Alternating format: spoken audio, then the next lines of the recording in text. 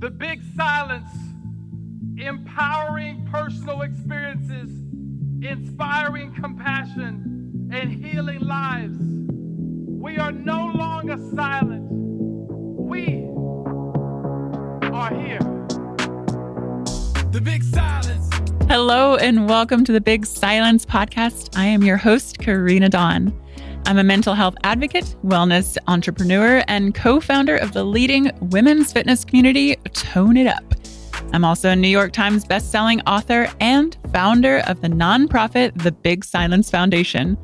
I'm also a wife, daughter, friend, and yes, Pom mom of 5. And just like you, I'm a work in progress.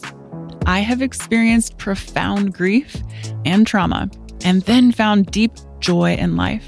And now I'm here to share my story, be a safe space for you to share yours.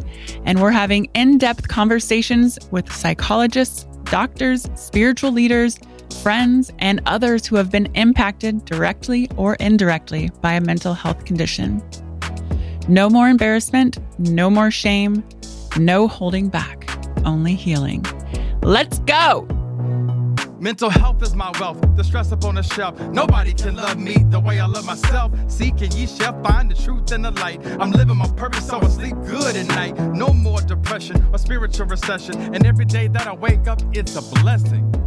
So breathe in, breathe out. Everybody in the house know what I'm talking about. The Big Silence. The Big Silence. All right, and welcome back to the Big Silence. I am sitting here next to Bobby Goldstein in the studio. Mm-hmm. I have decided that he is going to be in most of the intros because, ladies, he's the number one viewed podcast. Everybody loves Bobby Goldstein. Mm-hmm. Why is that, Bobby? Well, all those ad dollars I spent are finally starting to pay off. Been trying to figure out all these algorithms and everything, hashtag strategies, but really, they just want my money. So I had to pay. Yeah, Bobby's really big on Instagram and social media. Yeah. Oh, yeah. Very big. Maybe here and there you'll see a video of his Pomeranians or something. Most likely Tiki, we know. Yeah. So today is It's My Birthday. I've been hearing that a lot today, actually. Oh, yeah. I get to run around the house and do whatever I want and sing constantly and be like, it's my birthday. It was nice that I planned that, nice little trip to the West Cave Grotto, and we were going to walk around, and you agreed to it, and I made the plans, and then I think we're supposed to leave in about an hour and a half, and you canceled. I canceled. Let me tell you why. I just got back from Palm Springs last night, and Bobby was supposed to go to Palm Springs, but then we didn't have anyone to babysit the Palms. And you had stuff to do because we had the event and the house needed cleaning up. But anyways, I went on a solo trip and met some of my friends out there as well. And then last night, flight was on time, landed at midnight, and then was on the tarmac for an hour and a half, 2 hours, because there was a massive storm here in Austin, like flash flood warnings, tornadoes. And for whatever reason, we couldn't get to the gate. And then getting to baggage claim, eventually by 2:30 a.m., I was like, I don't need my bag. Yeah. So we left and we came home, got to bed around 3:45 a.m. And then my executive handyman picked up my luggage today. Yeah, what a guy. Went back to that airport around 9 something this morning. Well, because fantastic. Some people, I was like, oh, are you on the connection from Phoenix? They're like, no, Miami. I've been waiting for 3 hours. And it's like, I cannot stay here till 6 a.m. So, anywho, I'm tired today for my birthday. And we're going to go to that grotto tomorrow morning. Mm-hmm. Maybe. Oh. I got to see if there's availability. This is a hot ticket. All right. Nice weather. We had some rains. There's going to be some waterfalls really flowing. That's the cool thing about Texas, too, is there's so many hidden gems that not a lot of people know about, from hikes and nature and waterfalls. But anyways, moving on from that. So, yeah, we had the event, the Big Silence launch event a week and a half ago now. which is amazing. And you can see some of it because I don't think I've announced yet, but we have a YouTube channel. So in the show notes, I'll put the link to the YouTube channel. We just launched it. So all of the podcasts are actually filmed as well. So you can see them on camera and look at us talk to each other. Superstar. Oh, yeah. And Bobby, speaking of superstar, today, Tuesday? Yes, it is. Okay. My birthday, yes. We posted something on the Tone It Up Instagram where Bobby put together 10 things you didn't know about Karina. Yeah, that was the second version. Remember when I sent you the original one? That was a lot of fun to do. What was one that I took out? There was a few. Let me go into my notes here. I was like, come on, Bobby. You can't say that. He's going to pull that up. Perfect. But while he looks that up, yeah, I spent Palm Springs just kind of recuperating and getting some R&R. Yeah, I don't think number 5 made it in. Number 5 was, as a child, I wanted to be an artist. F that. Literally. Now I'm a true fartist. I took that one out. Followed by number 6. You're a fartist as well. I have all capitals coming up. The worst feet. That one didn't make it in either. Let's see what other ones didn't make it in. Okay. There's a reason they didn't make it in. I don't think 2 made it in, which is, it's funny that this is number 2, but it says, my number 1 pet peeve is people being late. Also, Karina's always late. All right. So thank you. Thank you for sharing that. For the rest of the 10 things you didn't know about Cardi. Yeah. I don't know why. To Tone It Up's Instagram. You didn't want me to put those out there. Oh, you just did. You just did. Yeah. So Palm Springs was great. Relaxed. It's really important for me as an introvert to really take time for yourself. And especially as we're prepping for the book tour, which is coming out in May. So make sure you sign up for the newsletter on thebigsilence.com. Also, Tone It Up has a ton of activation in this, a lot of community coming together. So definitely follow the .big.silence on Instagram and our newsletter. It is all coming out soon, and it's going to be really exciting. And Bobby, one of his many talents, he is getting his Class A driver's license. Something like that. Yeah. It's called a Class B exempt. Oh. But it's okay. He's taken his written test, and you have to take the driving test. Mm-hmm. We are going cross country in a 45-foot tour bus. And you can't miss us because it says The Big Silence on the side of it. And it's big. It's a cool looking bus. Yeah. I can't wait to share it. Yeah. But yeah, so excited for this episode. So last week was South by Southwest here in Austin, Texas. And I was introduced through my friend Susie to Zach Williams. You may know him. His father is Robin Williams. And Zach has become a mental health advocate after his father's passing. He had his own mental health issues and psychosis and anxiety and PTSD. He was diagnosed with post-traumatic stress disorder. And since then, he has really been speaking out on mental health. And Zach is also on the board of the nonprofit Bring Change to Mind. And he's also the founder of the supplement company Prepare Your Mind, which focuses on products aimed to reduce anxiety, which I am always looking for natural ways to do that. We speak about his company, about his relationship with his father, about his PTSD, his own mental health, the importance of community coming together. He discusses his sobriety and what it was like to be in the public eye through his father's death, which I asked that question because I could suffer in silence with my mother. So yeah, this is a great episode. Bobby was here listening to Zach's interview. Initially, I was kind of anxious to interview Zach, but I loved how when he came into the green room, basically within 2 minutes of meeting, he was like, I don't like shallow conversations. And I said, all right, let's dig in then. So he was very open. And Bobby's thoughts? I mean, he's just incredibly intelligent guy, as real as it comes, has overcome so much, but I think is still recognizes that it's a process and he's still going through it all the time. Yeah, as we all are. And that is okay. It was such an enjoyable conversation. We just kept talking. I missed another meeting, because we just kept talking. He was so engaging and brilliant. And I felt like I was in my own therapy session.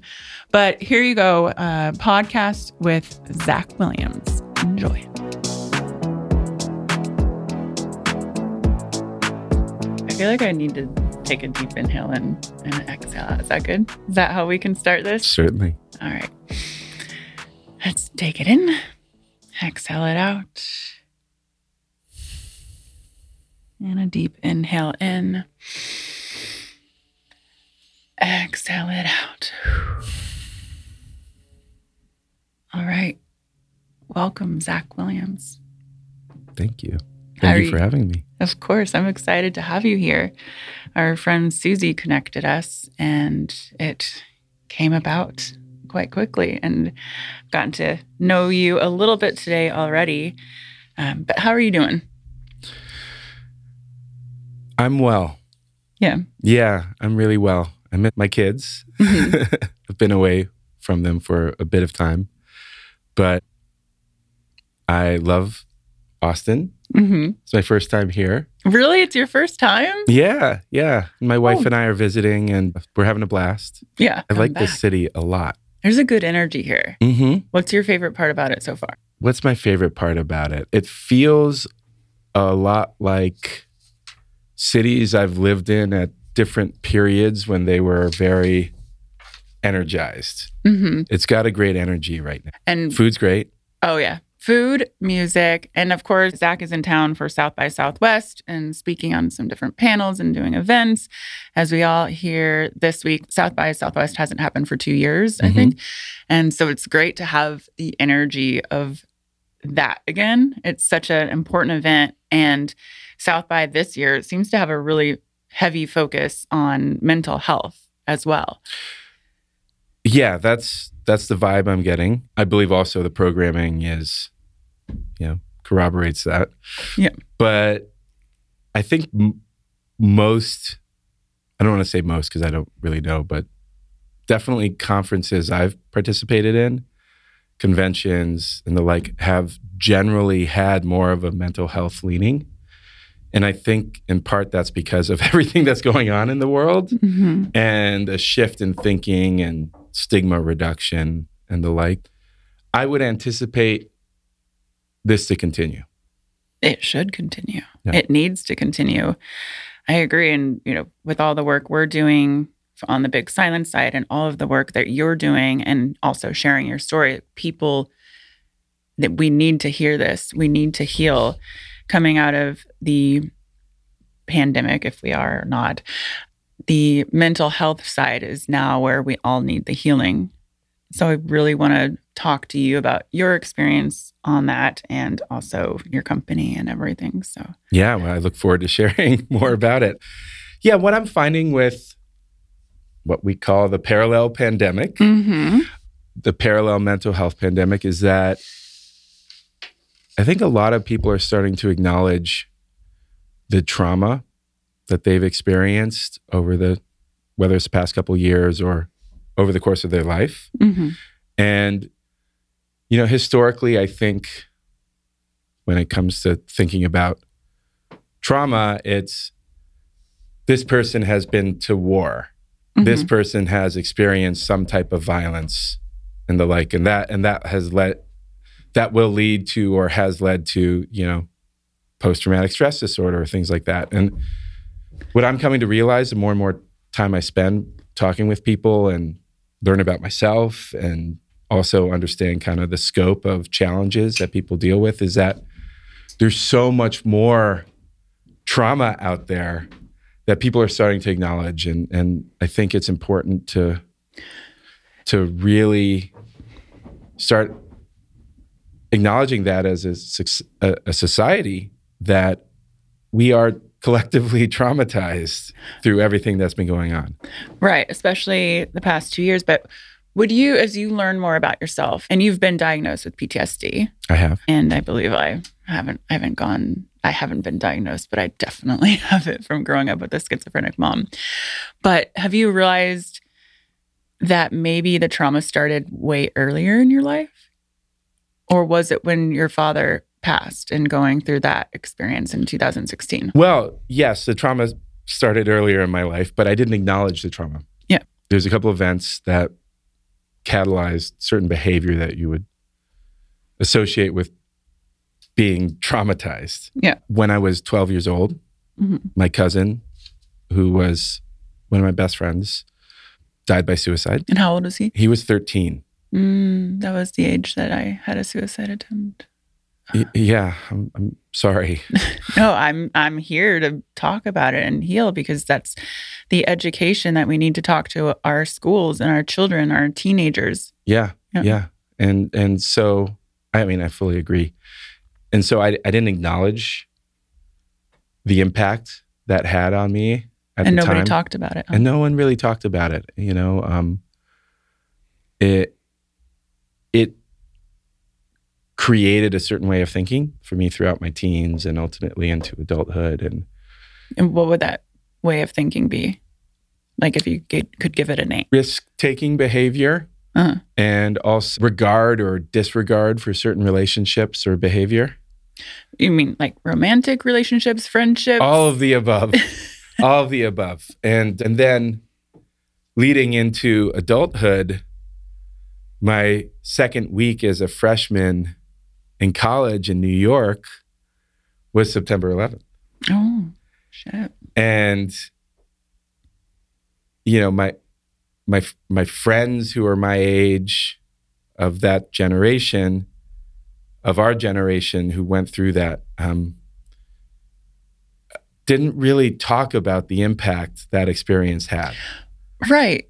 And, you know, as someone who transitioned into adulthood literally with a life-changing event, I didn't acknowledge it until later on. It created a certain pathos within me that I carried with me for a while. And only when I started acknowledging, hey, this had an impact on you, did I start realizing, hey, there are events that occurred throughout your life, and there's other things that happened as well, but there are events that occurred of which the impact it has had on you, you've adapted to. But those adaptations don't necessarily enable you to establish a growth mindset. It right.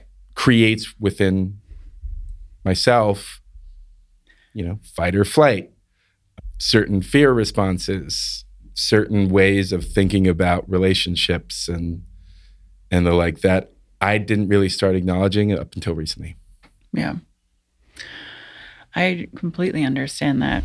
It's hard for me to have relationships for quite some time, but now this executive handyman over here is my lucky husband, and he's been through it all with me.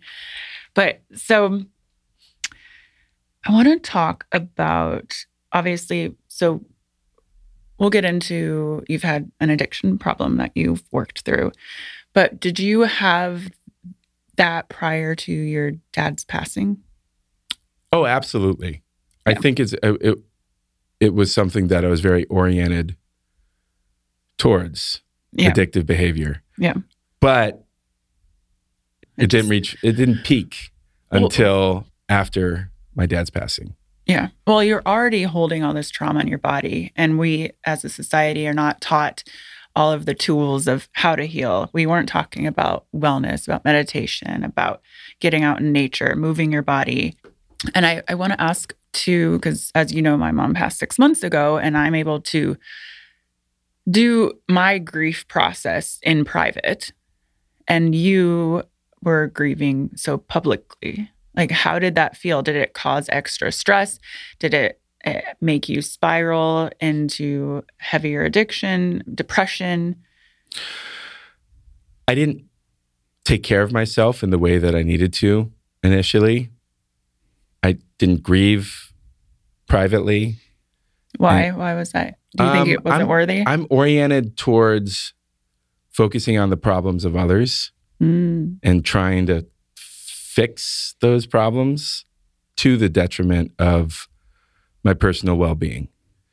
And in part, it's because I've had in the past and was fearful of looking inward, but also, experiencing those feelings of loss and grief and things like that were things that I was fearful of, because it was really challenging to deeply feel that because of the nature of the impact it has, And so there's a period where I just wanted to feel numb, experience, I guess the term would be oblivion, right? And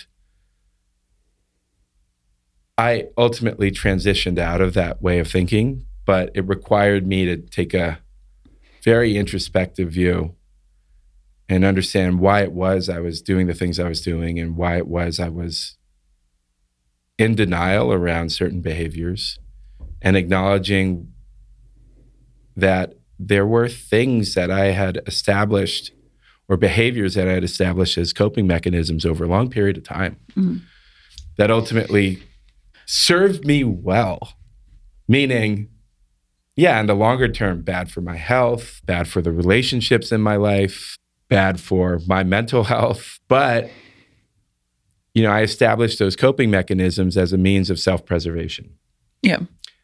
And that ultimately, I would say that ultimately wasn't the healthiest set of behaviors, but I at the time I had conviction that these things that I did were best for me. At that in hindsight, it couldn't be further from the truth, but hindsight's 20/20. Yeah, no judgment here. I get it.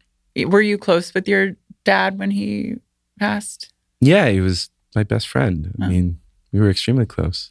Yeah, I understand that pain. For my mother, we were her caretaker, and for many years, it was like losing a child. Well, which is different. Your dad was your dad. My mother, because she was schizophrenic, she was more of a child. But what was your breaking point, your darkest moment when you finally said, this isn't what my life is meant to be? I would say it was more so a gradient of things that were happening. And it was just like, I was doing things to try to heal. I found that committing to mental health advocacy and service was very helpful. But there's a number of things that were happening. I was going through a divorce. I was in a lawsuit. That's always fun. Yeah. But all these things happening while you're trying to heal. Of course, at least in the case of the divorce, it's a result of my behavior in so many different ways. So it's not like, hey, like all this stuff was happening at me. Yeah. There was I was not good to myself and I was not good to the people around me, and I need to acknowledge that. But there was a convergence of events that led me to tell myself, hey, if you don't take steps to really overhaul how you take care of yourself and take care of the people around you who you care about, you're not going to have a good time.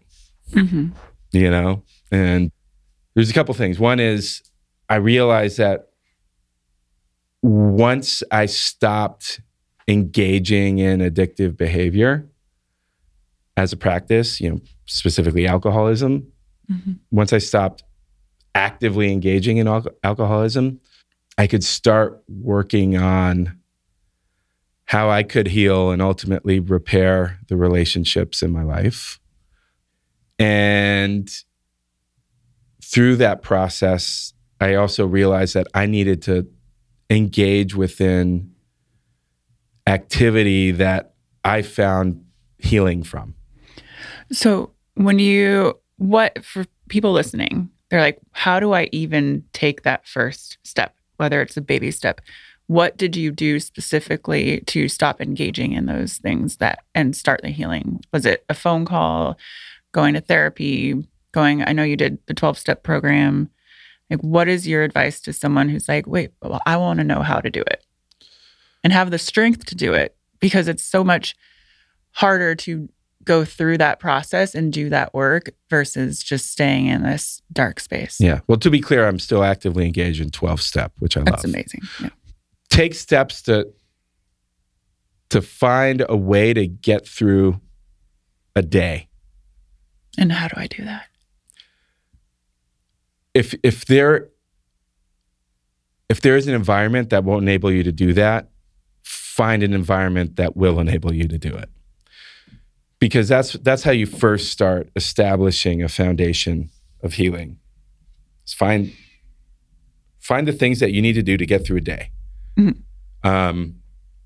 This relates to addictive behavior, but it also relates to, traumatized behavior and mental health dysregulation. Find what you need to do to get that steady foundation. And for you, that was obviously your 12-step, going to therapy. What were the other things that helped you find your way through? Well, ultimately, where I started from was finding things like therapy, community connection.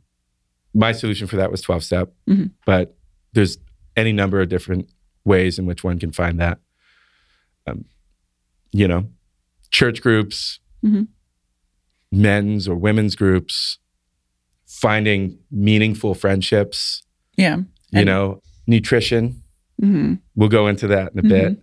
Exercise, mindfulness, meditation. Something I'm very, very passionate about is establishing a gratitude ritual.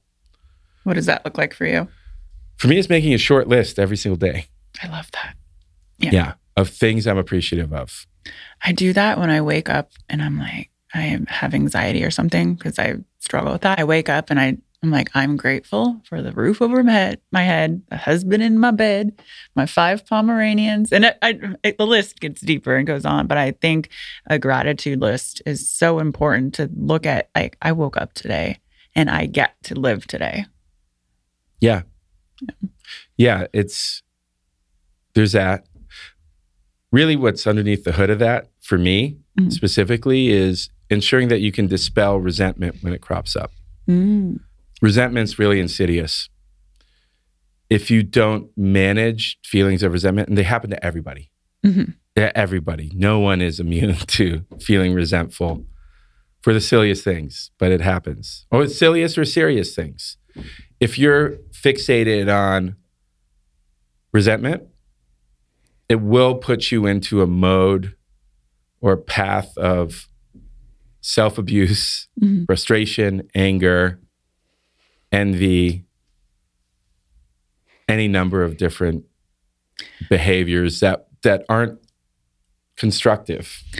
Yeah, I think, would you say the best way to overcome resentment, for me, it's forgiveness? Or what? Yeah, so forgiveness is interesting. Okay, tell me about it. Being able to forgive, truly forgive, is something that, if fostered within oneself, can be extraordinarily powerful. The challenge with that is that people can become forgiveness machines. And then what happens is you can isolate yourself. Being like, oh, people did that. I forgive them. Therefore, I am in a different state. I am in an enlightened state. And if you can truly find forgiveness for the people in your life or the people not in your life who you're resentful of, it's a wonderful feeling because it disconnects you from that resentment. You can find love and appreciation and all those different things. But if you orient towards forgiveness without doing the work, suddenly then you can be in a situation where you're disconnected from people. Does that make sense? It does. I feel like I'm in a therapy session right now because Bobby over here, I forgive everybody. I forgive my mother. I forgive people who have done me wrong because I always think it's helping me to release any of those thoughts of resentment because I don't want to live with resentment. And I just am I a forgiveness factory? Well, right. Becoming a forgiveness factory, right? Because think about it. There's conditional forgiveness. And there's unconditional forgiveness, right? And if you are in a situation where you're orienting around, hey, I'm forgiving these people because they're bad people and I'm a good person, you're creating conditions versus saying, hey, these things happened over the course of my life, and I forgive the people in my life for doing whatever. But then finding yourself to forgive yourself, and then find opportunities to say, hey, regarding future behavior or the like, I don't need to orient around expecting somebody to do something that I can then forgive them around. Instead, I can say, look, I come from a place of love and appreciation. And, if somebody does something to you, that can be challenging, right? Because you can go into a defense mode, you can go into you can become a forgiveness factory. And from my perspective, it's important to identify how and why you're forgiving. Because there's a mode that I can go into which relates to, I'm a good person. This person is not a good person, but I forgive them, and therefore I can elevate my personal perception of goodness, right? And that's not a mode you really want to be into because it disconnects you from people. And it can be very kind of self-serving in many different ways. Yeah. Can I have your therapist number? I'm not currently seeing a therapist. I need to see one. I'm in search of a therapist at the moment. But, that specific viewpoint relates to, again, the conditionality of forgiveness. I don't want to be in a situation where I'm thinking, oh, I will forgive this person if they act better. Or I will forgive this person and therefore, it makes me feel better as a human being. That's one way to do it. And I think it's a good starting point if you can orient towards forgiveness. But ultimately, I'm hoping that I can be in a state where I'm not thinking about, oh, I'm just waiting for somebody to do something so I can forgive them. Or expecting somebody to do something to me. I just want to be in a state of appreciating, respecting, and loving unconditionally. Yeah. And my perception around that is the more that you can focus on just being loving and appreciative and be, distanced from feeling resentment, then you just need to forgive less because nobody's doing anything to you. Yes. And so, I agree with that. And so in your transition, so you got into church groups, men's groups, all that. I didn't get into church groups. I have a spiritual component, but I was just saying, there's opportunities for people to find church groups. But was it separating then yourself from those who you had to forgive? It was you're changing your circle around you was healing for you. I think that's part of it. Yeah. You can appreciate someone, and if there's opportunities for forgiveness, that's great. But what I'm finding is that you can love and respect the good times and appreciate the time spent together with someone and not need to associate with them moving forward. That's okay. Yeah. And the way in which I found myself to be at peace is to not orient around, I need to distance myself from these people. I mean, yes, I do think sometimes this is a toxic relationship. I need to distance myself from this person. That does happen. But mainly, there's kind of a self-selection process over time. If you're orienting around a certain way and you're acting in a certain way, you will attract certain people and you'll repel other people. And the question is, who do you want to attract and who do you want to repel? Because there's a selection filtering process. The challenge of that is, if you build profile and build presence, people will, or you generate wealth, or like people will gravitate towards you for certain specific reasons. And if you don't have a filter for that, or you're oriented towards giving and being generous, you can find yourself drained and disconnected very quickly. So how do you filter? Because you are known, and that I understand people coming towards you and that feeling of being drained. What is your advice to filter? Set clear boundaries. Understand what those boundaries are. So you could do so in very loose terms, like this person has a bad vibe. Yeah, this person just feel doesn't. The energy. Well, there's a couple ways to think about it, right? You can think about it. There's some very simple rules of thumb that I apply. One is, does this person drain me? Or does this person give me energy? You can have friends that drain you. It's okay. But if you're spending all your time with those friends, you're going to feel exhausted all the time. Yeah. Or friends or family or professional acquaintances or things like that. And then there are those people who you spend time with and they fill you up. Yeah. You come out of it feeling, it's a generative relationship. You come out of it with new ideas and inspired, and, you have more energy or maybe more focus or drive, whatever, what have you. Know those relationships. Yeah. And then set the boundaries between how much time you spend with each of those people. Right. And then, so often there's a filtering mechanism. You can say, hey, this is a transactional relationship. This is a relational relationship, meaning relational people tend to want to find connections, opportunities to appreciate, time with other people, and tend to think about kind of their relationships as being very key to their identity.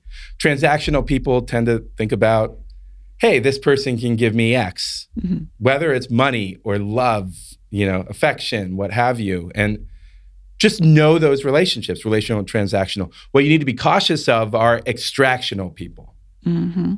These are people who see other people as resources and find opportunities to extract resources from other people. It's a subset of transactional people who actually are seeking to derive value from you, and that's that relationship. Know those relationships in your life. If you can't identify them, may or may not be a good thing. You might not have those people in your life, or they might be, coming under the guise of something else. So when I talk about these type of things, it's just filtering mechanisms I have. Yeah. Right? And these aren't good or bad people. They're just people seeking to survive and, right, in a challenging world, and undergoing a phase shift. So to your original question, what are things that you do? I believe that's what it is. Yeah. What are things that you do? Find opportunities to be oriented around love and appreciation and unconditional relationships, which are it's really hard to do all the time because there's, just the nature of going about working or being up on stage. There's all sorts of conditional qualities of that. Yeah. Conditional being, if then. If I act in a certain way, then I will receive praise. If I act in a certain way, then I will receive a paycheck, right? It's just, there are so many conditional sets in our life. But if we can identify opportunities of unconditional appreciation and unconditional relationships where there's just, you're grounded in a state of love, that's where we need to be. Yes. Amen. I love that. You're brilliant. You've done the work and are in the mindset. And I think that's also one of the important things is to surround yourself with people who are doing the work mentally. And being the work to be the best version of themselves. One more question before I want to move on to talking about nutrition and mental health and all that. Is there one lesson that you can take away that your dad taught you? Be kind always. Yeah. Yeah.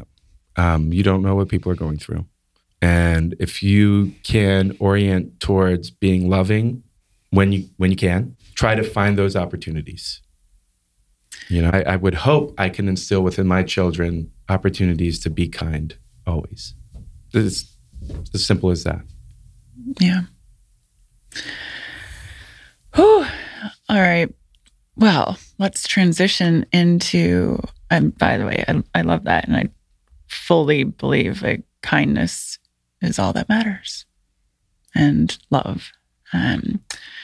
The great thing is if you can orient around finding opportunities to be kind without being drained, where you can feel like your cup is filled and you can continue to be kind. It's a great state to be in. Yeah. But it's not always going to happen. Yeah. Like can be cranky as heck. And, I'm not always a kind person. I get frustrated and annoyed and the like. And so I just want to acknowledge that, there are ways to try to orient towards being a certain way. And that's what I try to endeavor for. Oh, of course. We're never perfect, but as long as we're trying and we're doing our best. And then refilling your own cup. Because would you consider yourself an introvert, extrovert, in between? I'm introverted. Same. Yeah. What I found is that I'm experiencing social anxiety a lot more. Mm-hmm. And being in groups of people is very draining. And I've been orienting towards being at home. I travel a lot, yeah. and I speak a lot, and I love doing it. But I need to staunch my foundation. Yeah. If I'm going to be present. Well, that's your kindness and your service is helping people and speaking and having this conversation and going on panels this week and doing everything. And I get it too. I had my huge event here at the house for the Big Silence Foundation on Saturday. And what's today? Thursday? I'm still drained. Yeah. Yeah, it happens. And I'm introverted. Yeah. So here's the thing too. And this has happened over the course of the pandemic. I'm introverted and I find myself loving spending time, but by myself, mm-hmm. or, with, people who fill my cup. Yeah. Like my family, my wife and my kids and our dog and our cat. The challenge of that is I'm having trouble focusing mm-hmm. around when I'm spending time in kind of more of a, rebuilding state. I'm having trouble reading books. Mm-hmm. And all these different things that I used to love doing. And I'm having trouble, focusing for more than a period of time. Even reading newspaper or things like that. Might be kind of how the new way of consuming media and the like. But I used to get such joy. I need to find joy from long periods of recharging, doing things like reading and things like that. It's just becoming harder for me. Yeah. So I'm genuinely concerned for my inability to sit still for long periods of time now. Yeah. Well, a lot has changed from our daily routines to everything. And I'm also trying to figure out how to get back to my daily routine of I used to wake up at 5:36 every morning. Now I sleep till 7:15. And then I don't have my morning time together. So I'm trying to transition back into that. But I'm forgiving myself. But I wanted to talk about, one of the ways that you deal with your healing is the company you started, Prepare Your Mind. So can you explain that to me? Because it's to help reduce anxiety. I want to hear more about that because I'm always looking for anything to reduce anxiety. Sure. Yeah. Well, the genesis of the company very much related to it was called anxiety, but now I'm breaking it down into its constituent parts. Ooh, tell me. the feelings of overwhelm, worry, and stress I was getting from being newly sober and finding commitment to service as being very helpful for healing from the trauma. But not feeling comfortable in my own skin, feeling very uneasy, and seeking solutions that didn't involve drinking myself into numbness or oblivion, right? And so my now wife introduced amino acid formulations. Specifically, she shared with me a product that her doctor gave to her, a spray that you sprayed under the tongue. It was a GABA and L-theanine product. And you let it sit underneath your tongue. It tasted terrible. But it washed away the stress, overwhelm, worry that I was experiencing in a very meaningful way. I was like, what is going on here? Yeah. And Olivia was like, well, here's what I think is going on. There's this book, it's called The Mood Cure. It relates to how you can use things like amino acids to support mood. So I read the book and started learning about how you can actually establish ways to manage mental well-being and mood through different natural compounds. And I was so surprised by how supportive these products were for me personally that I was like, we need to look into this further, because I needed to understand what was happening on a biochemical level.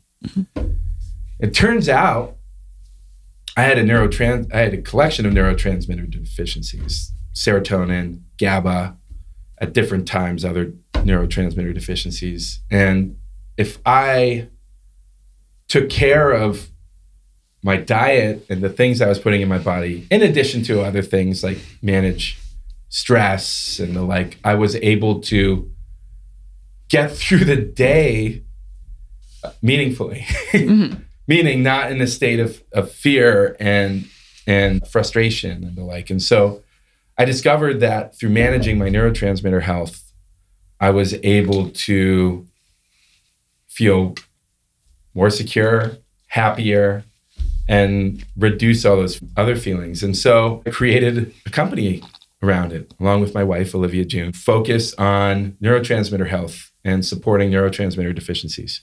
I love that. You need to send it to me. I want to try this. Yeah, I would love to send it. With an overarching goal of being a company that stands for reducing the stigma associated with mental health and standing for mental health advocacy. So we created Prepare Your Mind. The company PYM was named because it's my middle name. I was going to ask that. It's my middle name.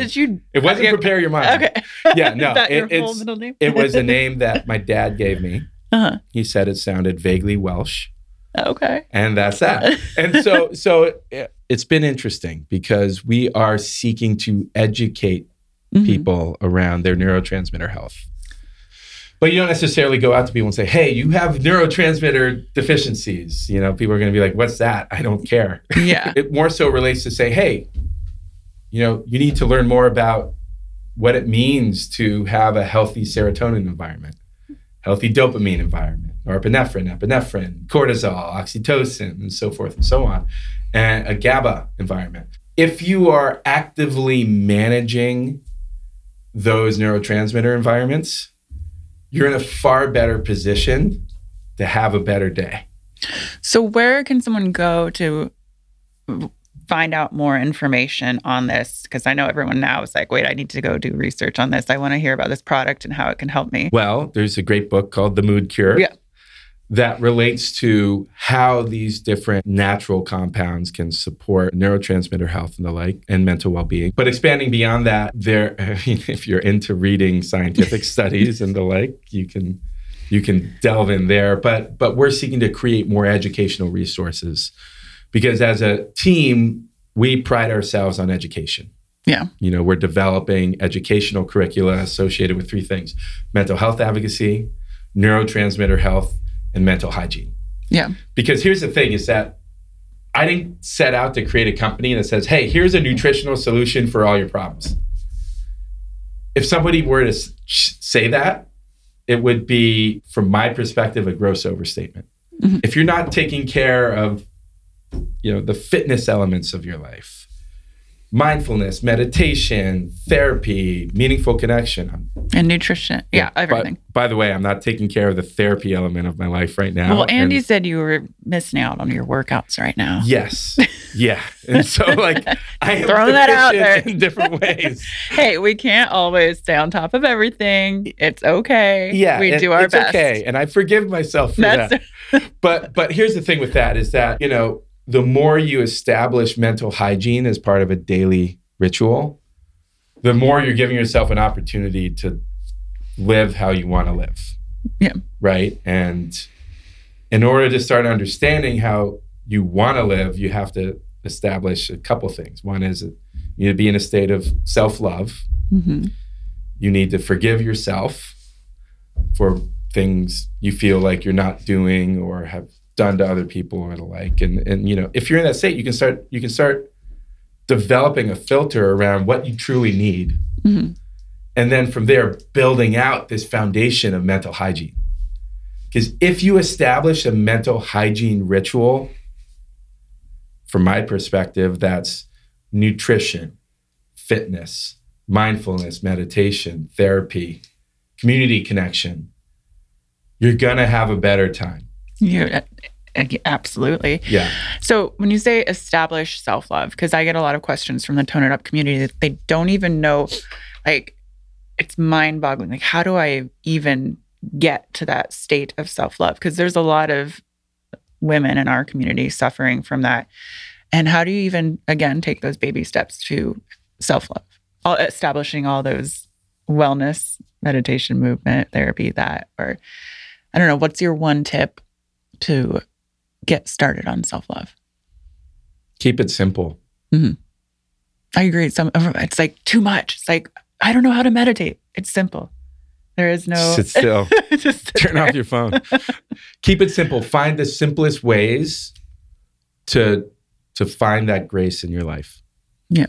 I think we overthink all of these things and become so overwhelming, but it's simple. Yeah. Yeah. So keep it simple. Find those simple ways to find appreciation and love for yourself. Yeah. It could be how you take care of yourself or take care of your family, how you work, how you play. But how do you play? What do you do? I play a lot with my kids.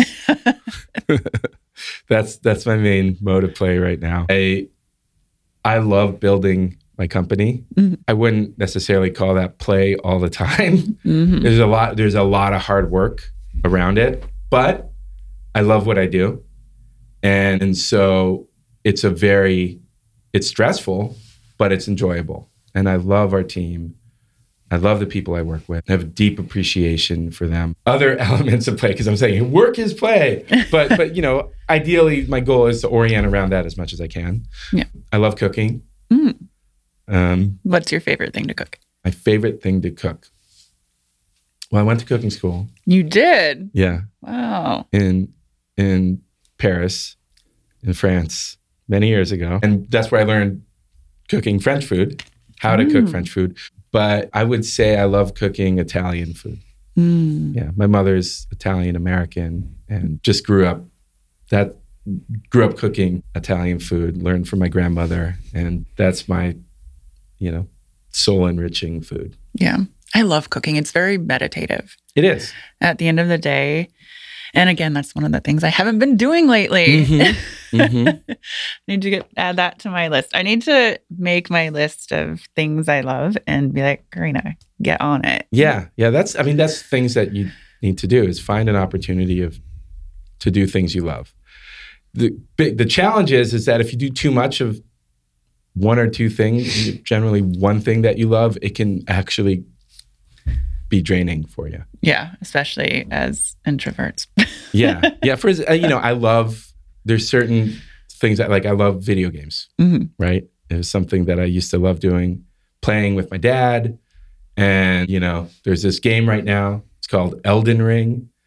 And it's taking more time than I expected. And I come out of playing this game and I'm like, oh my God, I'm feeling really drained. And my system's all out of whack. And I'm like, but that was extremely enjoyable. And now I'm starting to tell myself, oh man, I need to be considerate of how I engage in doing the things I love. Yeah. Because in those bursts, in those spurts, it can be enjoyable over a period of time. But if you're doing this all the time, it's back to boundaries. Yeah.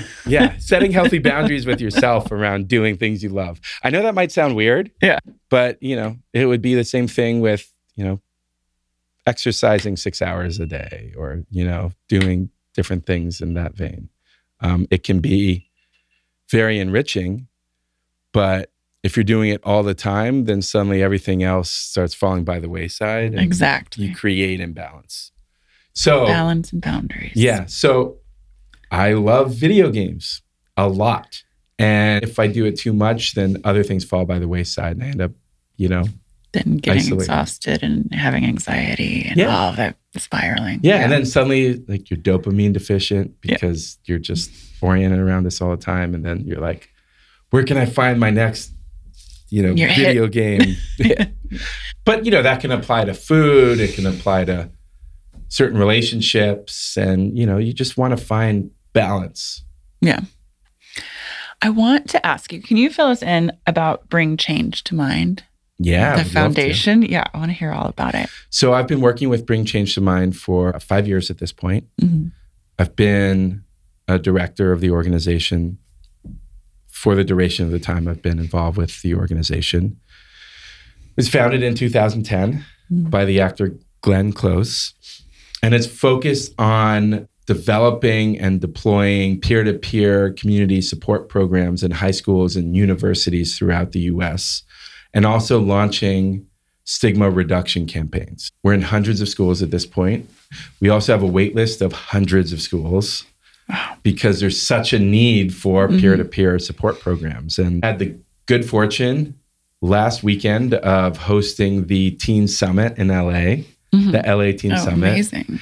And, oh man, it was so great to see these kids and how they're thinking about mental health and really managing it and as part of their community. It's so awesome to see. Yeah, it's such important work. And we were talking earlier, just, we didn't have that growing up. Hence the chaos in our minds and the drug abuse in mine, the suicide for me, like everything. It's beautiful. And I was reading, so Glenn Close founded it because she has a family member who's schizophrenic and bipolar. Mm-hmm. So that's amazing. I have several friends too who know my story, and it took years for them to say, oh, by the way, my sister's bipolar. My friend Carrie, whose sister just passed away from an overdose, I knew her for many, many years. And then finally she said, well, she has a mental health condition. And so I think it's so important when people speak out about it and say it's okay. And it's not just the family member that needs support who has the mental health disease, but it's the family members who are their support system that we also need the support. So I love the work that you're doing, and especially because you're in school. I think it's life-changing and world-changing. So there's some specific challenges that have cropped up relating to the programming of Bring Change to Mind and launching these support communities in high schools. The programs are majority girls and young women, which is incredible. But we're seeking ways to engage boys and young men. And there's different community dynamics at play. And so, the thing that I'm excited about is, hey, how do you get young men and boys excited around managing their mental health to improve performance, to create opportunities to do things better, to do things they appreciate better, right? I feel that young men need to manage their mental health.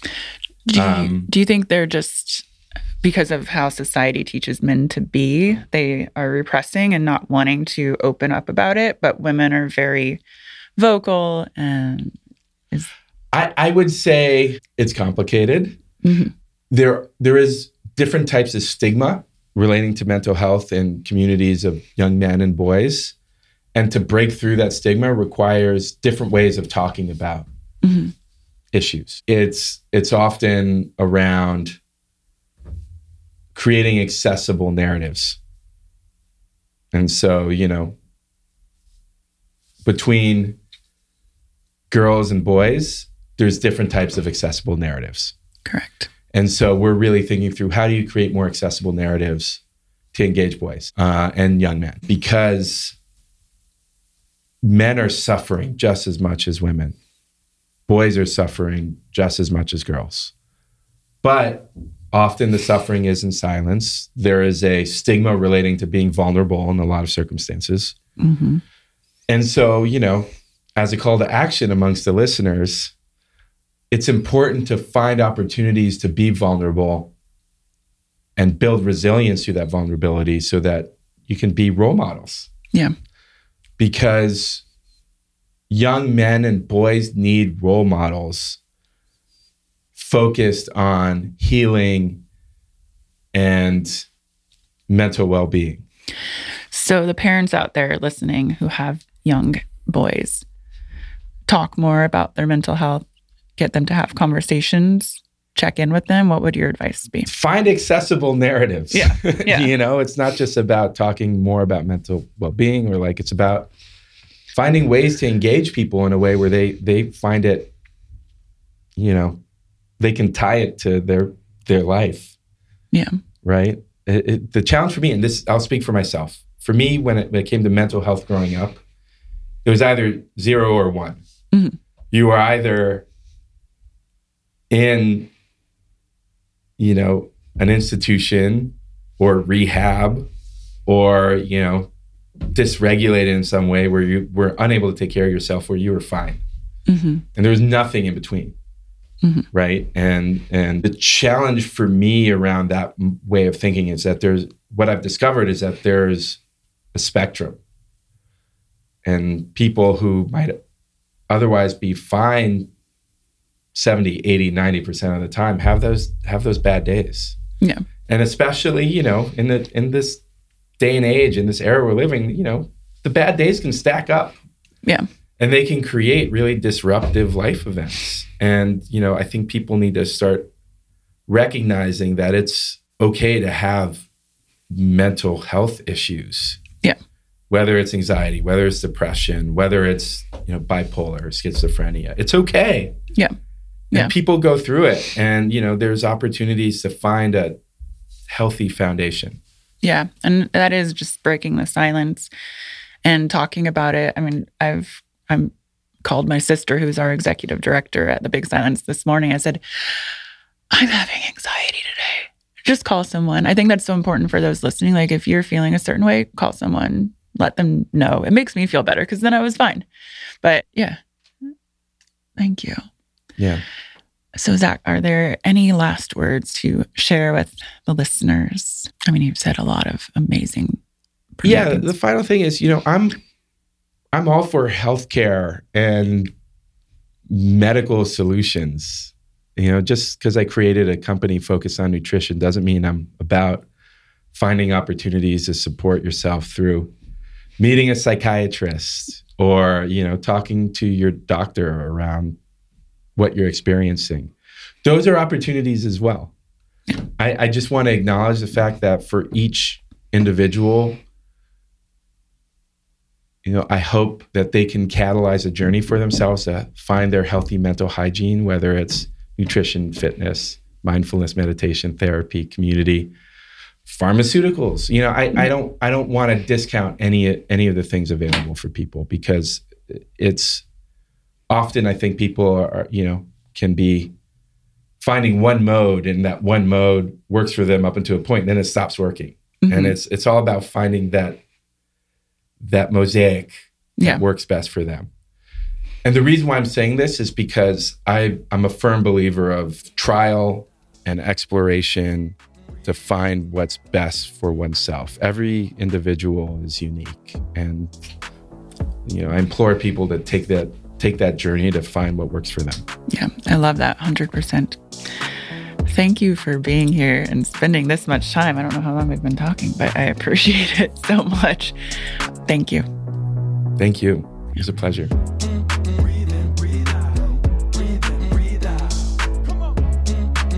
Thank you for joining us today and every Wednesday. If you or anyone you know needs help now, text HERO to 741-741 to connect with a crisis counselor. Our crisis text line is private and confidential. If you loved this episode or think a loved one could benefit from listening, please share. And follow us on Facebook and Instagram at the.big.silence.